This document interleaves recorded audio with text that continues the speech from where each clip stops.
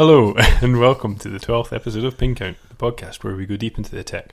We're not your normal tech news podcast. We'll dig into the APIs, look at the tech specs, and sweat the details. We're not journalists, we're developers and computer scientists.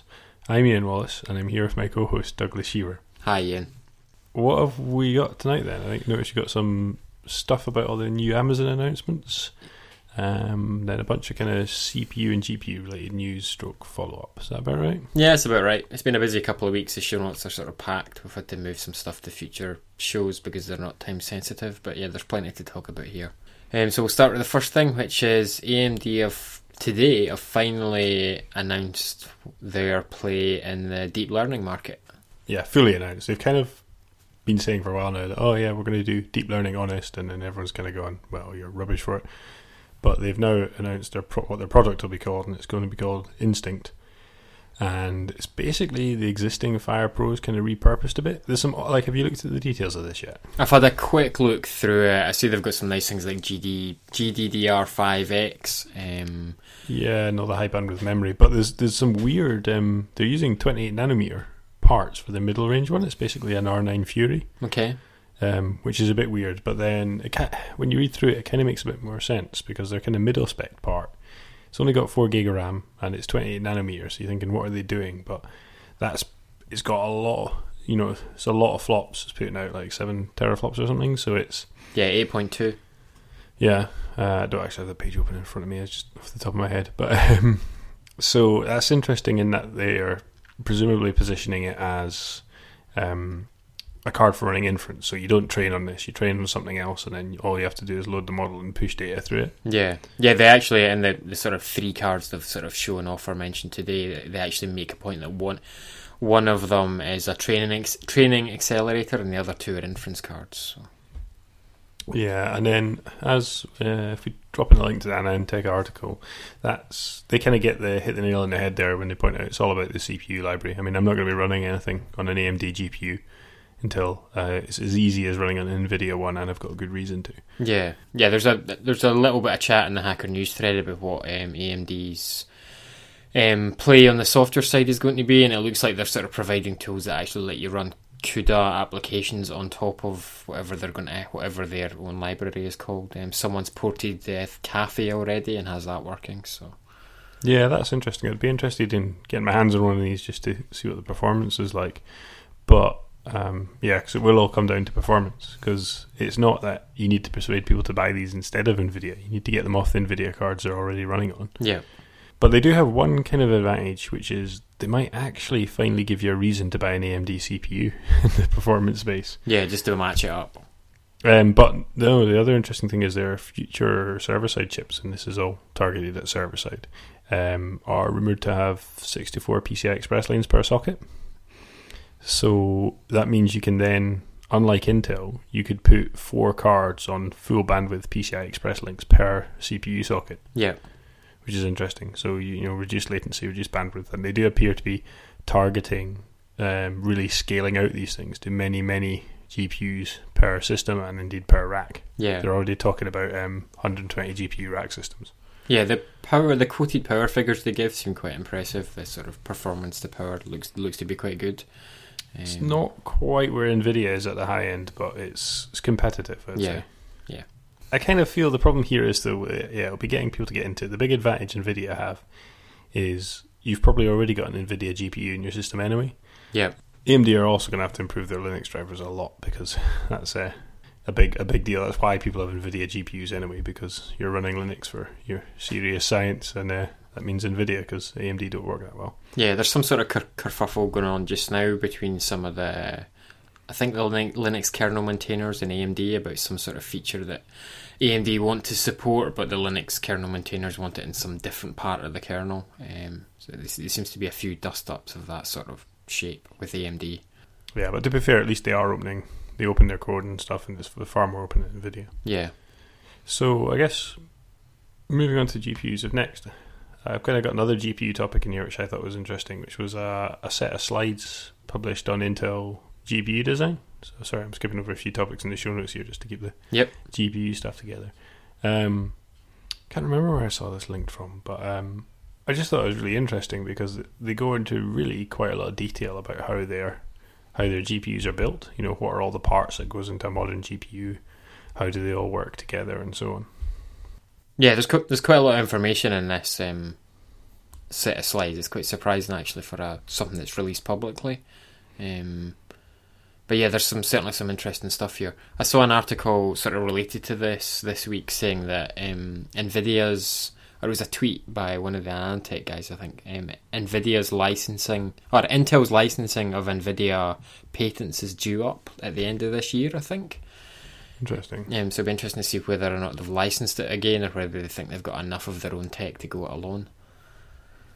Yeah, so I mean, if anyone listening is interested, how does a GPU actually work? Go and have a look at these slides. It's quite interesting. So I guess staying on Intel, you got some links in here with some information on the Xeon Phis. Yeah, so it's documentation, everyone's favourite. This is Agner's CPU blog, and this is a gentleman or a bunch of people that basically compile information about CPUs, and this is their documentation and information about the Knights Landing Xeon Phi, and I've described this as the cola super deep of CPU information. Like the stuff these guys have found out about these processors and documented is pretty amazing. This is worth a look if you like looking really, really deep at how these things work. Yeah, they got example code here where they're talking about assembly function libraries and things like that. So it's really super low level. This is interesting. I have to have a proper read through this at some point. Yeah, the gentleman who runs it, Agner, he goes by. He has his own vector class library, and as part of this article, he announces he's now got support for AVX 512, the Xeon Phi Knights Landing being one of the few chips that currently supports it. And so these guys are properly working at the deep end of this sort of stuff. Yeah, you're talking about the documentation, and we should put in this little link here that the Intel x86 documentation now has more pages than the 6502 had transistors. Yeah, I now want this documentation just to have it. I think it's like 4 or 5 books. It's a couple £100 if you can actually find a copy of it. But it'd be a fun monitor stand. It might make your monitor a bit high. I think that's it. We'll get a lowered section of the desk so I could use all of them. So you see more pages than the 6502 has transistors, but how many is that? Oh, it's 7,000 something.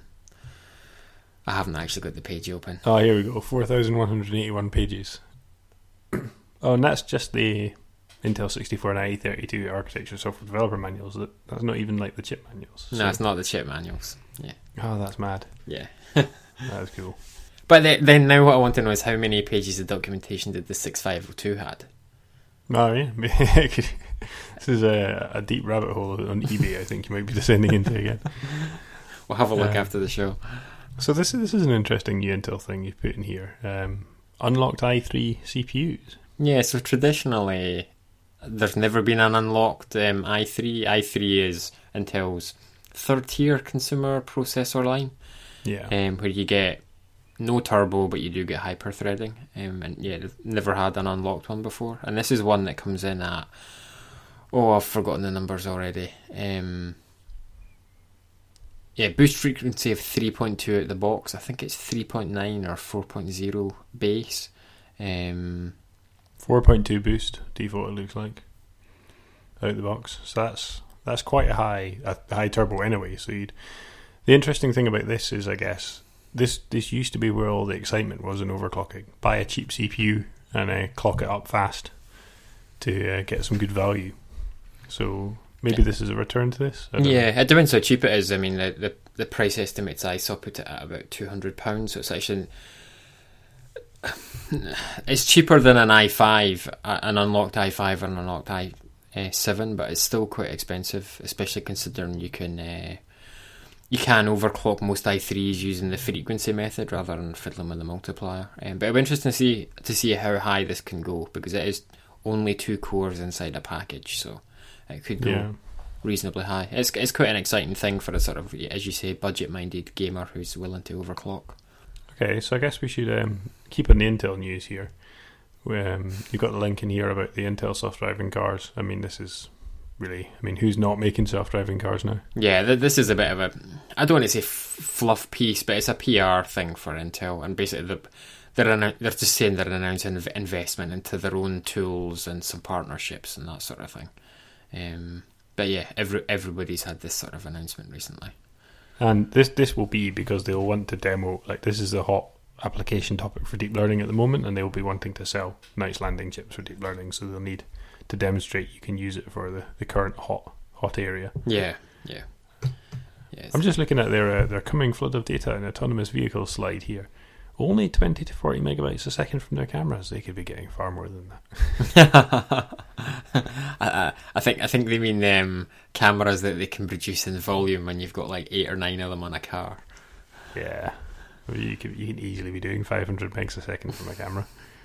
Something nice. Yeah, you have to replace the SSDs in your car once a week because they've been overwritten too many times. Yeah, Intel sell you a nice high endurance SSD as well. So yeah. So next up, you've got something about x86 emulation on top of ARM processors, which is Microsoft and Qualcomm. Yeah, I was thinking. So this is it's basically exactly what you said there. So the idea being you can get Windows 10 on a Qualcomm ARM chip and then still run specifically Win32, not 64-bit, but because I suspect they're actually emulating somewhere in the OS level, not down at the instruction level. Okay. Hence Win32 specific, and also this avoids them licensing the instruction set from Intel. Yeah. But I was kind of thinking, why were they doing this? And I was listening to ATP earlier, actually, where they're talking about this and saying, Windows RT wasn't successful and stuff. And I was thinking, well, what is the point of this? Because if you just run a regular Windows app on an ARM tablet or whatever, it's not rubbish because it's emulated and it's slow, and it's not rubbish. It's not rubbish for any. The reason it's not any good is because it's not got the UI designed for it. It's just not going to be usable. Yeah. So it almost doesn't matter that you can't run these existing Windows apps in that situation, because why would you want to? Yeah. Okay? But the interesting point that I thought of is this makes, Windows 10 Continuum thing. You know what that is? Is this where it's unified across all our devices? And no, Continuum is the thing where you dock your phone into a monitor or whatever, and you get a full desktop experience. Okay. Running for phone. Now that starts to make sense to me, because now, up until now, that as a cell, okay, you plug it into a keyboard and a mouse and monitor and whatever, and you've got a full Windows PC experience. Only it's not. It's only the apps that have been compiled for ARM. But now suddenly you can argue that, you can run all your old Windows apps as well. It's backwards compatible. Yep. And then also the problem, you say, emulation, that's going to, cost you power. That can't be very power efficient. Well, it doesn't matter because you just plug the thing in, right? Yep. So that starts to make that more of a compelling proposition there, that you one computer for everything sort of argument. The counter argument is, of course, if you're plugging your phone into a screen to use it like a normal computer, then why not just have a computer in the screen, because computers are cheap. Yeah, I had been wondering what had happened to the Windows RT thing, because when they first announced the Surface tablets a few years ago, there was like a separate RT version and then like an x86 version, and I'd never heard much more about the RT version since then. It died because x86 got low enough power to take over that niche. Yeah, so I do wonder what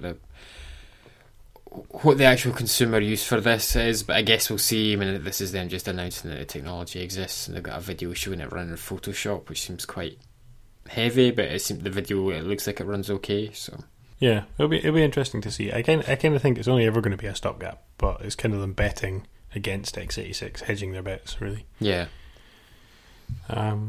So is that the end of the Intel stuff? You've put in something here about Bluetooth a bit randomly. Yeah, so what's this? There's the Bluetooth consortium announced this week that Bluetooth 5 is now available. As always, Bluetooth 5 is more range and lower power. That's what every version of Bluetooth has. And John Gruber quoted a little bit of this on Daring Fireball and quoted himself from a year ago saying, "Next year it will work great," should be the motto of Bluetooth, which is entirely true. Apparently Bluetooth 5 has something about making pairing easier. I've not actually looked into it. I don't have a big deal with a great deal of problems with Bluetooth. It generally works for me. And in terms of making pairing easier, if you've ever, like any modern Android device which pairs with Bluetooth, they nearly all do NFC pairing. You just tap the devices together and they're paired. Yep. And which, you know, it's not a technological thing. It's a will Apple adopt it thing, to be frank. Yeah. Yeah, Bluetooth's always been touted since the very first version is it's going to be in everything. Your fridge is going to be running Bluetooth. And even in this press release, that's the kind of thing they're saying, but it's yet to happen. I don't know. I use Bluetooth all day, every day. Connected to my Pebble. You connect to a Bluetooth speaker several times a day, most days. And yeah, no real problems with it. Yeah. I mean, yeah, I have the same. Like once it's all hooked up and everything's working together, it seems fine. It's always just the getting it connected bit. If you're not on a NFC device, that's the difficulty. Okay, so I think our main big topic we've got for tonight, which I'm quite interested in hearing from you about actually, because I've not got around to watching the keynotes or anything, but it's the big AWS announcement. Amazon Web Services. Yeah, so AWS once a year they have a big conference called reInvent. And this year, I mean, they just announced, it's overwhelming, all the announcements. They just announced so many new products and so many parts of new products, and even, they released a new region that went online today, I think, in Canada, and they recently announced one in Frankfurt. But there's a bunch of product announcements and a bunch of talks, and one of the talks is given by James Hamilton. He's their sort of, I can't remember his actual title. He's the head of engineering at Amazon, at AWS, and he sort of he's the big man. I don't know how much day-to-day stuff he does. He gave a keynote. It's about an hour and a half long. The first 45 minutes is absolutely worth your time if you're interested in how big Amazon is and what they do to maintain their scale. The second 45 minutes is some fluff about replacing mainframes, and then they've got some NASA JPL guys on to talk about how they handle their data using AWS, the data that comes from their robots and rovers and that sort of thing. But the first 45 minutes, he runs through all their innovations from the last few years. I mean, I've picked out a few highlights here. Okay, so I was going to say, the scale of AWS is incredible. I mean, you say all the stuff they're announcing, but I mean, there are companies running services in AWS and they have millions of dollars a month AWS bills. I mean, this is... Yeah, I mean, a prime example is Netflix. Netflix have a bill that must be millions of dollars a month, easily. You know, thousands, if not tens of thousands of instances or machines. They talked about how big their data centers are, how they're made up. I think each building, they only put, I think it's 50 to 90,000 servers in it, only. Other people build bigger facilities, but they just think that the risk of having bigger facilities isn't worth it. They prefer to have many more smaller facilities, so instead of putting 200,000 servers in, they can just put 50 to 90, I think I said before. They run their own fibre across the oceans. They're buying other people's fibre across the oceans to get them connected up. I haven't got a link to it here, but in the video they talk about designing their own power supply and power switching gear for inside their data centers, because they disagreed with how their vendors handled some failure modes. The vendors would actually cut the power to the data center rather than risking damaging a $750,000 generator, whereas Amazon would lose more money cutting the data center than they would just destroying a generator by accident, and the risk's tiny, so they designed their own switch gear that makes the different choice. So what else did you pick out of this? There was a few interesting things here. Yeah, so Amazon's been designing their own switches. They've been doing this for a while. It's part of their software-defined networking that lets all their services work. And these things are powered by ASICs, or ASICs. They showed off the model they use, but also made a point of mentioning all the other vendors they can buy these from. So they're obviously trying to play all the vendors for price because they buy a lot of these. But the ASICs they're using are 7 billion transistors. Each one handles 120 ports of 25 gigabit Ethernet. That's 3.2 terabits per second total without any blocking. The 25... Yeah, really mad.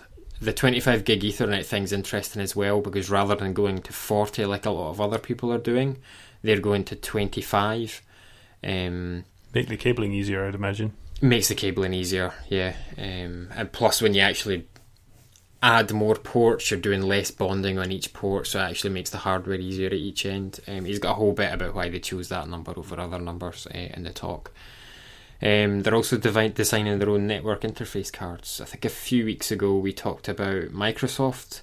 Yep, and their FPGAs at the edges, so FPGAs on the network interface rather than connected to the CPU. Yeah, exactly. So this is exactly the same thing. But Amazon are actually are designing and someone else would be fabbing it for them, but it's their own silicon. It's not an ASIC or an FPGA.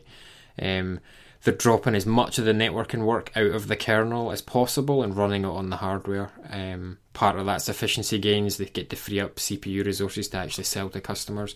And part of it's security. They reckon it's harder for a rogue actor to break out of the jail provided by the virtual machines and then interfere with other network traffic. That's those two things, the ASICs and their own switches and their own silicon for the network interface cards, are seriously impressive things, which I guess you need to be doing when you're at Amazon scale. But that's a lot of extra engineers to do both those things. And then they showed off their storage nodes. This showed off a design from 2015, which has 1,110 disks in a rack, which means you can get 11 petabytes in with current gen hard disks. I guess that's 8 terabyte disks, something like that. Okay, so just to give you an idea how mad that is, right? Everyone always links to Backblaze stuff when you're talking about crazy numbers of storage, right? Backblaze are doing 4.8 petabytes a rack. Amazon are doing serious density with this. It'd be interesting to see how they would do it. I'll actually need to look and see if they've released more information about that disk rack last year. But yeah, this thing weighs 1,262 kilos, or 2,778 pounds for those using Imperial. Yeah, so I put a link into the Backblaze details of what they do. Cool, and then they showed off their compute nodes, which look at a pizza box rack mount case, but when they actually show them off, they're half full. Like the whole back half of the case has nothing in it. And is that for cooling? It's for power and thermal efficiency. Ease of servicing, maybe. Just the cooling and efficiency thing. They found they could get most of their costs are in cooling and providing power to the servers, not so much in the space for the servers themselves. So they can actually get a more power efficient server by making them less dense. They get a half to a third the number of servers in a given volume than, say, cloud servers from Dell or Supermicro do, but they get a far higher power efficiency. It's interesting they've gone for optimizing for that there, but then their storage are clearly optimizing for density, because that's insane density. Yeah, I wonder if some of it's to do with the disks maybe don't run as hot or run more efficiently, or there must be some sort of calculation going on there. It'd be interesting. They're never going to release this stuff because this is their secret sauce, but they're making trade-offs on all sorts of things all the time, so the rack design might change next year and it'll be different again. Different. I'd like to see their GPU instances as well, like how are they laid out. Okay, so that video's 100% worth your time. Everyone should go and watch it, or at least the first 45 minutes. There's some great information in there. So this is what's this next one? You've got AWS Snowball Edge, Lambda and a Snowball appliance. So Snowball is they send you a box that you can load up with data and send back to them, right? Yeah, it's just like a big plastic box with like what looks like an iPad screen on it and a 10 gigabit Ethernet link on it, and they now have it. They send it over to you. You load it with data. You send it back to them. They upload it to Amazon S3 or Glacier or whatever storage service you're using. They now have this version called Snowball Edge, which lets you run AWS Lambda function. So that's just running little scripts basically. But so how does that work? Where does that actually run? So the Lambda scripts are quite often run off triggers. You can't really address them directly. There's no port to get them. So you have a trigger, say a new file appears in S3, do this, work on it, and then shut down. And the Lambda job runs for a few seconds, maybe gather some metadata or something. So the idea with this is you could drop a file on it, and then it could gather some metadata in the box, and then just store the metadata on the box, so it's ready to go when it gets to Amazon. Does it run it on the box, or does it run it when they do the import? I think it must run it on the box, because you could do it when you do the import previously as well. Here, use them to process data as it is uploaded to an S3 bucket associated with Snowball Edge. Yeah, maybe you're right. Maybe it's just when you upload it. Maybe previously it didn't actually work like that, which seems a bit odd. Well, still interesting way of getting large amounts of data, or reasonably Yeah. large amounts of data. If you want to get very large amounts of data, they've got this mad thing. Yeah, they announced AWS Snowmobile, obviously sticking with the sort of snow naming thing for their storage devices. And basically they send a truck round to your building. It lets you move 100 petabytes of data at one time. This is weird. This seems like one of the things they just do for the PR, right? Because who wants to do this? Like, Yeah. they've only got a few customers, surely. Yeah, so it's a ruggedized tamper-resistant shipping container, 45 feet long, 9.6 feet wide and 8 feet high. It is water-resistant, climate-controlled and can be parked in a covered or uncovered area adjacent to your existing data center. Each snowmobile consumes about 350 kilowatts of AC power. If you don't have sufficient capacity on site, we can arrange for a generator. And then they've got an API for it. This is like, who uses this? Really, this is like you're migrating from Azure to Amazon or something, and they do this or something like that. This is crazy, right? It is pretty much exactly that situation you described. That's all I can imagine. Netflix have decided to move all their data at once. This is what they're going to use to do it. And you pay by provisioned capacity. So you want to move 50 terabytes. I don't know whether they send a 50 terabyte truck round or they just charge you for 50 terabytes. Petabytes. Yeah. Yeah, sorry. Yeah, right, yeah. The very small truck for 50 terabytes. A very remote control truck. But, yeah, that's how you pay. That's what I was interested in. How is this thing priced? And they've got their release post has a nice sort of, I don't know how Lego explanation. Lego explanations of the discussions that went into making this, including like a scale model truck in the Lego world and then an actual truck in the Lego world. It's an interesting thing. It reminds me of the containerized data centers that everyone touted for a few years. Everyone was going to build them in, and I think the only people that have used them so far are Facebook and Google before they've moved any particular facility to something more. Oh, they've got an example permanent customer here. It's Digital Globe are moving to AWS, and they've got 100 petabytes of satellite imagery because they've been doing satellite imagery for like 16 years or something. Yeah. So, that's why that makes sense. They're probably the customer, and then they've done it once, so they figure They can sell it. they can sell it. Yeah. It's interesting they've got 100 petabytes of data, and the capacity of the Snowmobile is 100 petabytes. Yeah, funny that, isn't it? Yeah, like, could you not have just made like 10 petabytes and made a few trips?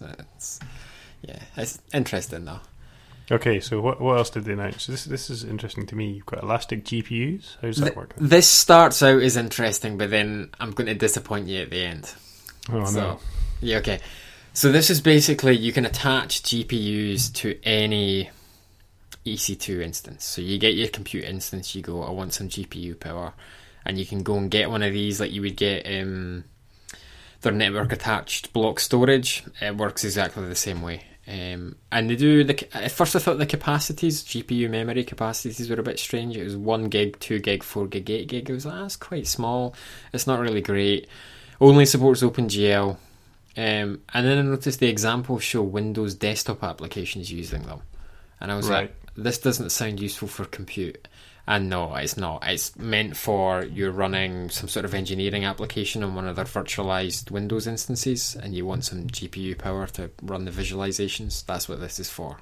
This is, I mean, I saw a few vendors offering GPU desktop as a service, as a thing at GTC. So this is Amazon's play on that, I assume. Yeah. So, I mean, we might get something similar for compute in the future. It definitely seems like it's a possibility. But this ended up being like a huge rabbit hole for me. Like, how did they set this up? How did they do it? And PCIe switches is the answer. And I'll link to some Dolphinix PCIe switches, which basically just allow you to put a rack of GPUs, enclosure of GPUs at the top of a rack, and then feed them to all the other GPUs in sort of the same rack or adjacent racks. But I'd be interested to see what performance is like on these. You know, if it would be possible to run a compute workload on them. It's probably not worth it because, I mean, even with compute workloads, you have to be careful about managing your compute load when you've got multiple GPUs in one system. Yeah. Let alone anything else, you know, you don't want jobs to be spanning across GPUs. Yeah, I mean, we talked about the AMD deep learning compute earlier on, one of the things there is the possibility of getting 16x PCIe lanes, and this sounds like you only get 4x at most, so that's going to cut your bandwidth down quite a lot.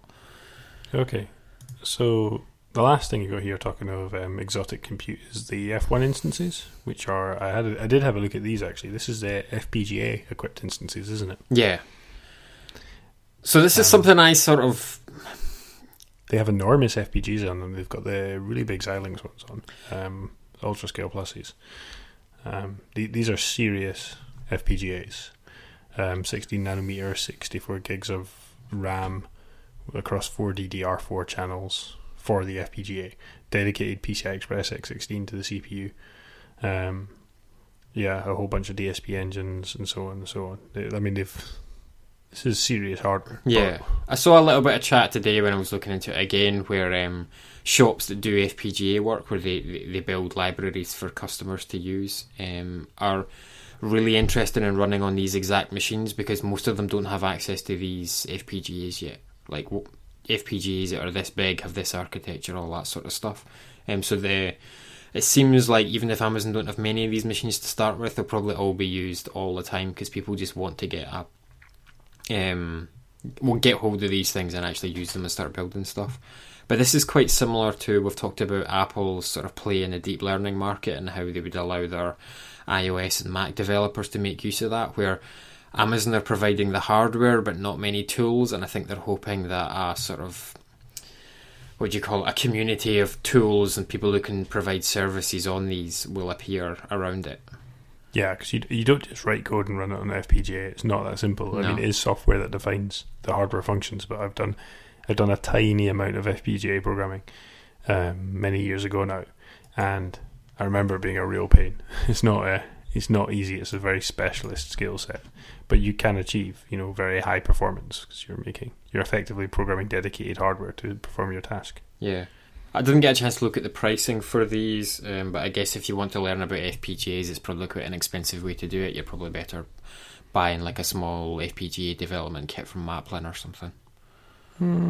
Yeah, I don't know. FPGAs are not cheap, so I think, as you said, the value will be when people have libraries that run on these, and you can just plug and play a few blocks together, and off you go. Yeah, I want to do some image processing. You get the blocks for that, you set it up, you run it, and it just does the job, and then the instance gets killed afterwards. And so I guess this seems related. You've got something in here which I've not actually looked at. Some router combo cards or something. Yeah, so this is a company that makes... it's very much related. This was the thing I found when I started looking into doing networking with FPGAs, and this is a company that makes cards, networking cards with FPGAs on them, just designed for, you write your own networking stack, or you buy someone else's networking stack and run it on these, and then you don't have to run your networking in the kernel. Very similar to what Amazon's doing with its own silicon. This is the Libe router website, LIBE router, and they provide a whole bunch of different cards with different port specifications and different FPGAs on them.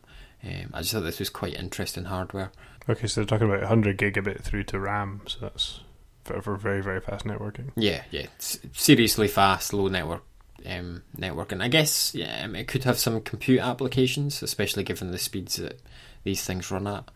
You could maybe do this sort of thing. What's the high bandwidth networking that lots of big clusters use? I don't know. I don't really know a lot about that. InfiniBand. Ah, yeah, okay. Yeah. All right, so that's quite interesting. Definitely going to have to dig into this some more. Hopefully, if anyone finds anything particularly interesting, nuggets of information and all this, do let us know. I think that's all we've got today. Okay, so thanks for listening to Pin Count. Show notes are online at pincountpodcast.com. You can find me on Twitter at Douglas F. Shearer, and you can find Ian on Twitter at _accidental. You can follow the show at Pin Count Podcast. We'd love to get your feedback. Tweet us or use the hashtag AskPinCount. For longer feedback, or if you just can't explain how wrong we got something without reference to the API documentation and CAD drawings, email wrongontheinternet at pincountpodcast.com. So LeftPad as a service, what? Yeah, so last time we talked about, or we ended up talking about in the after show, a JavaScript project I was working on that had many dependencies. I actually found another one I worked on that had 27,000 dependencies. You can see a screenshot for that in the show notes for the last episode. But one of the things I talked about was a kerfuffle about LeftPad. There was a library called LeftPad in NPM. The developer deleted it, and it turned out tens of thousands of projects relied on it, and they all failed during deployment and build and all that sort of thing the same day. So there was a bit of debate about why is something such as LeftPadding a string a library. Now, it does seem silly. Most projects you may as well just write in your own one, rather than importing hundreds or thousands of other dependencies. But someone, as a joke, wrote LeftPad as a service, which is actually a web service that will LeftPad a string for you. I'm just looking at this, is hilarious. LeftPad.io is 100% REST compliant, as defined by some guy on Hacker News with maximal opinions and minimal evidence.